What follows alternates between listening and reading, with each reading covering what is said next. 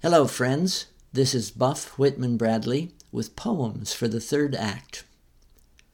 One day I thought about all the inanimate objects in our lives and about how they age too.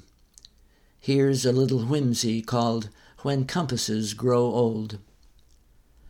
When compasses grow old and can no longer be certain about precisely where north is, and wouldn't recognize south-southwest if it bumped into them at a party and knocked them into the punch bowl, there is a place where they can go to live out their lives with the kind of companionship and dignity they deserve after a lifetime of faithful and selfless service, pointing the way for all those seeking the trailhead or the buried treasure or the palace of the beloved. At the home for elderly compasses, the residents spend their twilight years reminiscing and perhaps boasting a little about heroic adventures in which all appeared lost until they saved the day, although the particulars do seem increasingly elusive. And when someone's nephew, a shiny young GPS just out of graduate school, comes to visit, they gather around and listen politely to his tales of satellites and microwaves and other wonders of new technology, although they are utterly baffled by what they are hearing. And after the nephew leaves, they shake their heads slowly and cluck to each other about how easy kids have it today. Like ours, the sleep of elderly compasses is not always untroubled.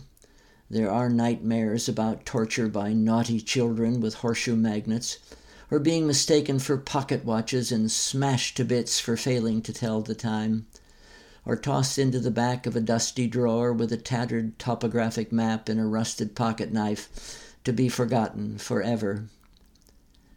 But morning does come, and as the old compasses take their toast and tea and winter light washes into the room through east-facing windows, the bad dreams fade, and recalling as they gaze into the pale cold sky how they helped so many navigate their way over howling mountain ranges, through tangled woods and swamps, across trackless immensities, the compasses feel no urge themselves for new journeys, content now to be just here where all directions start.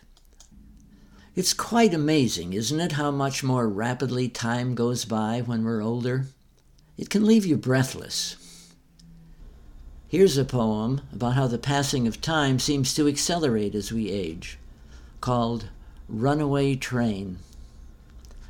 I have a vague recollection that they mentioned time would pass more quickly as I grew older, but I am dead certain no one said anything about a runaway train hurtling along the tracks at terminal velocity through the days, months, years remaining, with me inside lurching from coach to coach, searching in vain for a red lever behind the window of a small cabinet labeled in existential emergency, break glass, pull handle. This has been Poems for the Third Act, and I'm Buff Whitman Bradley. Thanks for listening, and adios until next time.